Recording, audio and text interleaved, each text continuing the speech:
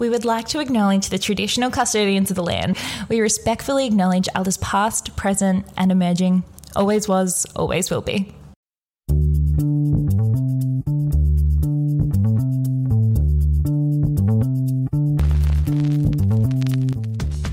Hi and welcome to Wine with Meg and Mel. We're here to help beginners navigate the world of wine. I'm Mel and I have a corkscrew tattoo on my back, so I think that's pretty much all you need to know to get a good idea of me. I'm joined by Meg Brotman. She likes to call my dog Princess. She loves Schitt's Creek and she likes to call me Alexis. And she's an MW, which means Master of Wine, but she likes to call it Master Wanker. Well, all of that's true except for Master Wanker. I am a Master of Wine, but your dog is a princess and she's beautiful, and you are Alexis. Yeah. Admittedly so. I'll take it. I love her. She's fabulous.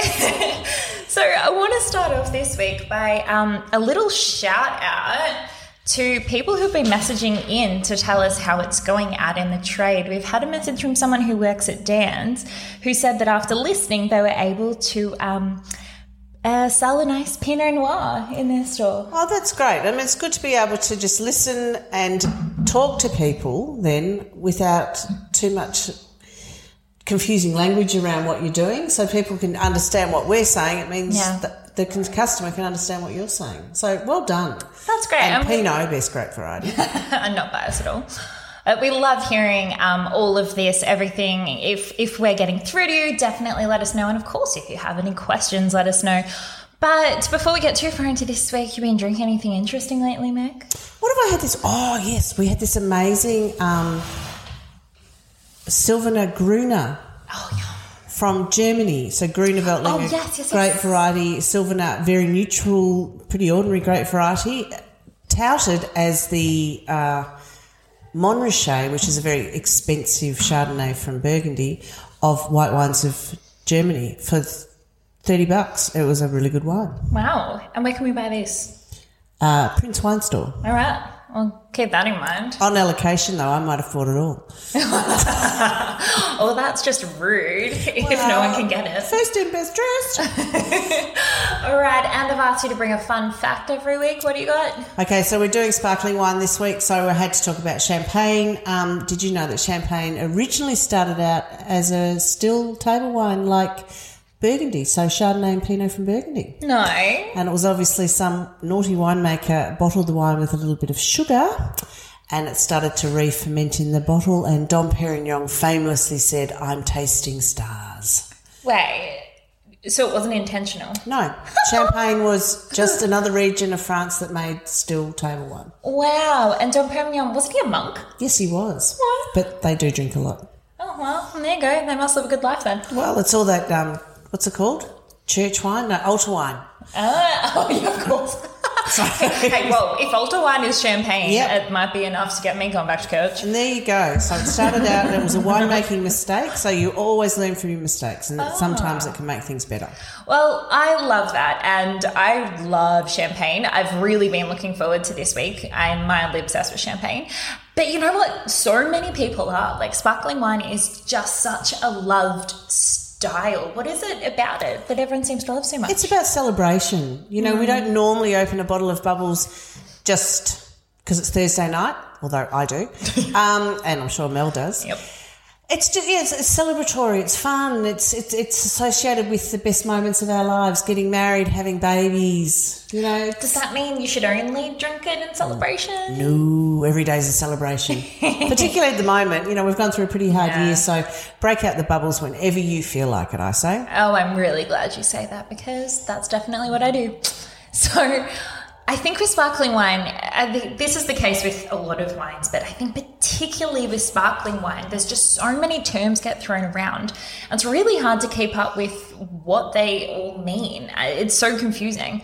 So I think it's really hard to choose a bottle. Do you think that's the case? It is, and I think a lot of it comes back to the fact that with Europe, it's named after the place rather than Yeah. the grape, or they don't just call it sparkling wine. So we often refer to sparkling wine made in Australia as champagne, which we shouldn't do. And then you throw Prosecco into the mix. You throw in sparkling Moscato, which is known as Spumante in Italy. And then you've got Cava and it's sparkling reds. It is very confusing. It's a big, big field of wine. Yeah. All right, well, we're doing the podcast the fun way today. All of the wines we're talking about, we're going to be drinking as we're going. So we're really doing it right. And it's all just for you. It doesn't benefit us in any way, shape, or form. This is terrible. I'm hating it. Why don't we kick off with Prosecco? Prosecco's so trendy right now. What's the deal with it? So Prosecco is a wine made in Italy, and originally it's up in the Veneto region of Italy. So it's in the north. It's made from a grape variety that has had many names, one of which was Prosecco. But now they've changed the name to Glera, which was one of its names as well. And it's all about freshness. You know, the way it's made, there's none of that yeasty Vegemite Lees character that you sometimes see in champagne. This is about lovely pear drop, apple freshness. And I think it's had such a resurgence recently. It's affordable. The one we're drinking today was $15. I mean, and it's delicious. Yeah. It's Prosecco. It's easy to pronounce. We all know what we're talking about. It's made in Australia as well. It's fresh and clean and can go with any occasion. You can actually drink it almost as a wine. Yeah. I do think it's very approachable. In fact, my best friend, I drink a lot of wine with her. She's lucky enough to be the person I always call if I open a nice bottle. Good. And there was a couple of times in a month that I had real champagne with her. And she's like, I'm sorry, I hate to admit this, but I just love this. She loved the Jacobs Creek Prosecco. She just wanted to keep going back to it. That's fun. Yeah. It's fresh. It's fun. One of the things that I find that I struggle with Prosecco is they have so many different sugar levels. Now, most people probably don't take any notice of it. And my recommendation is just look for brut. Yeah. Like you would for a sparkling wine or a champagne. Don't buy something that says extra dry or dry because, in fact, they're sweeter than the brut. So the Italian laws like to complicate things as much as possible. Yeah. Okay, so what's this one we're tasting right now? So this is a Zonin Prosecco. So it's from Prosecco or the Veneto in Italy. And it's that pear. Pear drop, apple, green apple, red apple. I talk about these wines sometimes as orchard wines. Yeah. It's sort of like that smell of pears ripening on a tree and apples and it's delicious and it would be beautiful as an Aperol spritz. Oh, yeah.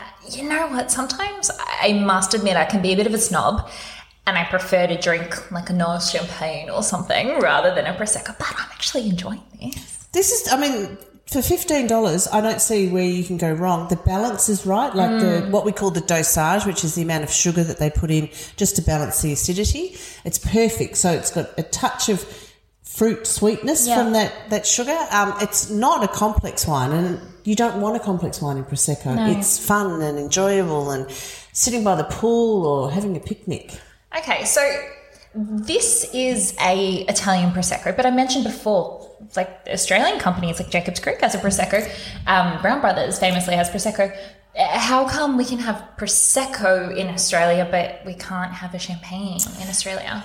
Because, and we're in court at the moment with the Italians over this, years ago, Prosecco as a grape name was listed as a synonym for Glera. So we are calling the wine in Australia Prosecco after the grape name. Now, the Italians have got very upset about this because we're doing very well with our Proseccos, and so we should because they're great coming out of Australia. Yeah. But they think we're using their place name, but we're not. We're using what they traditionally refer to as the grape name. So there's a little bit of argy-bargy going on about it all. Right. Looks like we'll win because we found a document dating back to 1864 or something that says that actually it is Prosecco and it's written in the original law for Prosecco. So unlike champagne, which is a place, Prosecco is both a place but also a grape variety. And that's the kind of loophole that we've got through to call it Prosecco. Because I've noticed in Canada you can't do it.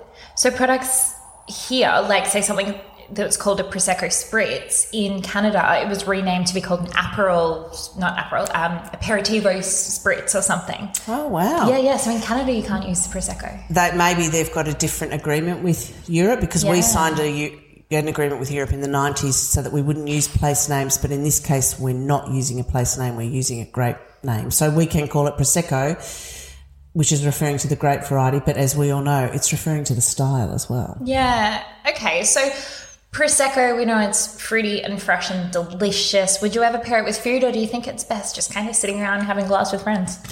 Best pairing I ever had with this, I'm going to sound like a bit of a wanker, but was in Italy.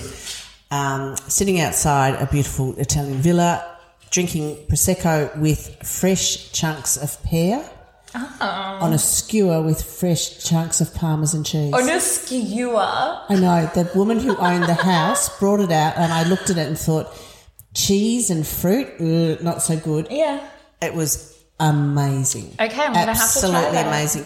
And that night I cooked puttanesca. I don't know if you know puttanesca. So it's olives, anchovies, tomatoes with pasta, and I cooked that and finished off the Prosecco, and it was a beautiful match. Wow, okay. Well, that's delicious. I'm really enjoying it. And I think this one is available quite widely around Australia, right? It's pretty easy to pick up in just local liquor store. Yeah, so certainly any national liquor store would have this wine. It's a very big brand on it. Yep. Really well recognised. They've got a range usually, but just go for the Brut. And really, you don't need to spend more than $20. Or buy an Australian if you want to buy Australian. Yeah. Okay, love that. All right, well, next we're going to go to, we're tasting what's called a Cuvée Blanc today. It is our Rob Dolan Cuvée Blanc. What does Cuvée Blanc even mean? Blanc, it means white. Cuvée is a French term for blend. So blended white. It's a marketing name. You'll see a lot of Cuvée Riche. Yeah. Or Cuvée Fantastique or blah, blah, blah. Cuvée Fantastique. It just means blend.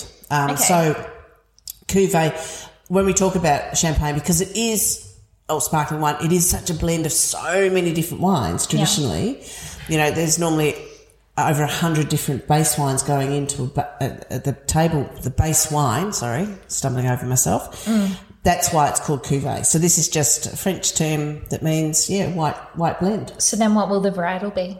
Chardonnay. And so we spoke the other week about Chardonnay and how it can be really buttery and woody. And a lot of people say they don't like Chardonnay, but then they'll taste something like this in the sparkling format and they're really surprised to find out that they really enjoy it. How come it presents itself so differently in sparkling form? When we make sparkling wine, we have to pick the grapes a little less ripe than we would for table wine, because when we put the bubbles in, that's a second fermentation, and that's going to add a little bit more alcohol, so between 1% and 2%. So if we were picking at, say, 13%, which is a normal Chardonnay, we add another 1% to 2%, you'd have a 15% alcohol sparkling wine. Very unattractive. But what you also want acid, that green apple acid that you get in a lot of sparkling wines, that comes from early ripening as well. So we pick them earlier, a little less ripe. So we pick them potential alcohol about 10.5%, so that they've got some flavour, just ripe nectarine, a little bit of grapefruit, but we're really looking for that acidity as well. Okay, and can you describe how this is going to taste different to the Prosecco? This has got... with traditional sparkling wines in Australia, they are fermented in bottle, so the secondary fermentation. This has been fermented in tank, but this style of wine that we've made, we age the wine for about 6 to 9 months with the dead yeast leaves in tank. Sounds delicious. Well, it is delicious. Yum. I'm sorry, Vegemite is just dead yeast. So basically... The wine doesn't taste like Vegemite. No, it doesn't. But it takes on, as the yeast dies, think of bread. It takes on a brioche, fresh dough, yeasty, yummy flavour. So that just adds some complexity to the wine. You've got that Chardonnay, green apple, grapefruit, nectarine character, but lovely lift from the green apple acid, and some of that brioche bready character. So it's just a layer of complexity. You don't, with sparkling wine, because the grapes are kind of unripe and would be a little bit sour, you need to add things in but you don't want any one element to sort of stand over anything else. Yeah. I do think this is like such an aperitif style. I can really imagine sort of kicking off the night with something like this or before a meal is really springs to mind. I think the Prosecco, it was a lot more like fruity or even kind of had the perception of sweetness almost. Yes, even if it does have fruit, what we call fruit sweetness. Yeah. Definitely. Whereas this one, less so. It's more citrus, apple, kind of like a little bit yeasty, but very, very easy drinking. And this is what we hear actually in the Cellar Door a lot as well, that it is just really easy to drink. It's something everyone loves. It is an amazing wine because we've drunk this obviously on its own, but, we've drunk it with food. I had it recently with pork and just pork crackling on Christmas Day. I didn't feel like drinking anything red or any sort of big whites. So I had a glass of this. Perfect, because the acid in it cuts through all the fat in the pork. But then I would match anything with pork. I just love pork so much. You do love pork. And then I would match sparkling wine with anything because I love sparkling wine so much. Okay, so this one, how much are we going to spend around about and where can we get this one? $20 to $25. Yep. National retailers. Yep. You can buy it. Beautiful. Yeah, so I mean, I guess for the first one of the Prosecco was around 15, really fruity, fresh. This one's a little bit more kind of layered complexity, but still kind of easy drinking. And then we move into Cava now. I love Cava. Cava is this, I think it should be cooler and trendier than it is. It's kind of just coming on the scene, and I really hope it does take off because I think it's a really exciting style of sparkling wine. Can you tell us about Cava? So Cava's from Spain. It can be made theoretically anywhere in Spain. Cava is the style, but the best ones come from Penedès, which is on the east coast of Spain, around Barcelona, a little bit north of Barcelona. If any of you have ever been to Salvador Dali's house, he's sort of smack bang in the middle of Penedès. It was made traditionally from indigenous grape varieties, so Xarel-lo, Parellada and Macabeo. But more and more we're seeing Chardonnay and Pinot Noir coming into the mix, and they're the sort of traditional, they're the traditional champagne grape varieties. Yeah. But I think Cava is such an interesting style on its own. Why change the traditional grape varieties? Yeah. It has to be second fermentation in bottle. That's how you get the bubbles, folks. The second fermentation puts the bubbles in. Does that mean in the same way as champagne? Yes. Okay. And the time that it ages on the dead yeast cells, so it sits in bottle after the second fermentation is finished for a minimum of 9 months. So you get some of that, hate to say it, Vegemite or brioche bready character in the wine. Do you think Spanish winemakers would hate us saying Vegemite? I say it about champagne and the French hate it, but God, too bad. It's a descriptor everyone understands. If I say Vegemite, if I said to you aldehyde or yeast leaves, you may not understand what I'm talking about, but Vegemite, that is at its most extreme though. Yes. So you do get some of that brioche bready character in it. For me, good Cava should smell, it always smells a bit dirty, but in a good way. Oh my God, I know exactly what you mean. Yes. Oh my God, I was smelling that and I wasn't putting my finger on what it was. I describe it as dirty lemons. I don't know, and I think about it as driving down a dusty road and having behind someone who's driving really fast and having the dust go into my mouth and sort of having lemonade. There's this dirty lemon character that I really, really love about Cava because it's kind of savoury and fruity at the same time, and you don't really see that. You certainly don't see that in Prosecco. It's not in the Cuvée Blanc, and when you move to Champagne, they're a bit more serious and a bit more complex. So Cava is a bit of an unsung hero. Yeah. It's huge when I was living in the UK. Yeah. It was much cheaper than Champagne. This was, again... What's this one? This is a Freixenet or Freixenet, people call it. They actually do their marketing. Freixenet. It comes in a black bottle, so it's very cool. And this, again, I think was like $15 or $20. Okay. I have a confession. I've seen this before as Cava and I've never bought it because I thought it seemed too cheap to be good Cava. What do you think? I really like it. I like it a lot. It's one of the biggest brands in the world. Yeah. It would be the best known Cava brand by far. The thing I love about it is there's this floral, almost jasmine. So you got that dirty lemon and then this jasmine feel to it. So I really love cava. And you think about that tapasy kind of meal that the Spanish do. Warm summer's night, or even these sort of late summer autumnal days, sitting out having a little bit of chorizo and prawn. We had some the other night with we did squid on the barbecue. Stop. Yeah, and the classic potato tortilla. It's just a perfect match. Okay, so cava, can there be an Australian cava? No, because it's a registered name and it's kind of connected to Penedès. If there was a grape variety called cava, then yes, we could. But since it's made from these three, they're not indigenous. Well, Parellada and Xarel·lo are to Spain. We couldn't make one. I'm so impressed at how well you pronounce. I've seen the cava varietals written before and I always struggle saying them. They just roll off the tongue for you. The worst thing is they're actually the Catalan language, so they're not true Spanish. So Xarel·lo, so it's Xarel·lo. And the other thing, I learnt my Spanish in Latin America where we don't do the lisp, whereas often when I'm talking about Spain, I'll say Barcelona because that's what they'll say. You're one of those guys. Well, reportedly after a king that lisped, so that people who settled in Latin America settled before the king was king and so never heard him speak. Oh, my God. Don't know how true that is, but that's one of, the stupid facts that I heard it from a master of wine, so it must be true. Yeah, it's Barcelona. I don't know. Don't know if it's true, but that's what I heard. Okay, well, look, I'm just so keen to get to tasting this champagne, and I feel like this probably needs a fair bit more explanation. Champagne is so expensive. Getting real champagne, like minimum you're paying, well, all the stuff I see is like $40, $50. Why is it so much more than everything else, even if it's made in the same way? Yield. Champagne's a really cool part.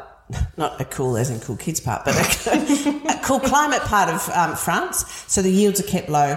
The Champenois also control the yields, so they're not getting a lot from their land. Okay. The land prices are very expensive, but it is a long, slow process. So you make the base wine. Like I said, there's 130 different base wines, some from Chardonnay, some from Pinot Noir, some made from this plot, some made from that plot. They're all made separately. They're then blended together, rebottled with a little bit of yeast and a little bit of sugar, with a crown seal, which is what's on a beer bottle, and they go through the secondary fermentation in bottle. That doesn't always occur, so then they have to go through and make sure that all the bottles have gone through. They have to age it for a minimum of 2 years on yeast lees, so that's 2 years of not getting any money. Yeah. And there's a cost because they have to, there's storage costs associated with that. They then have to get the yeast from the wine into the neck. So that's a process called riddling. It's done by hand or done by cages. And then they have to freeze that. So the riddling, don't they have to turn it like a specific certain amount of degrees every... A quarter of degree every day. Every day. Jeez. And I mean, I've done it. Every bottle individually. Every bottle.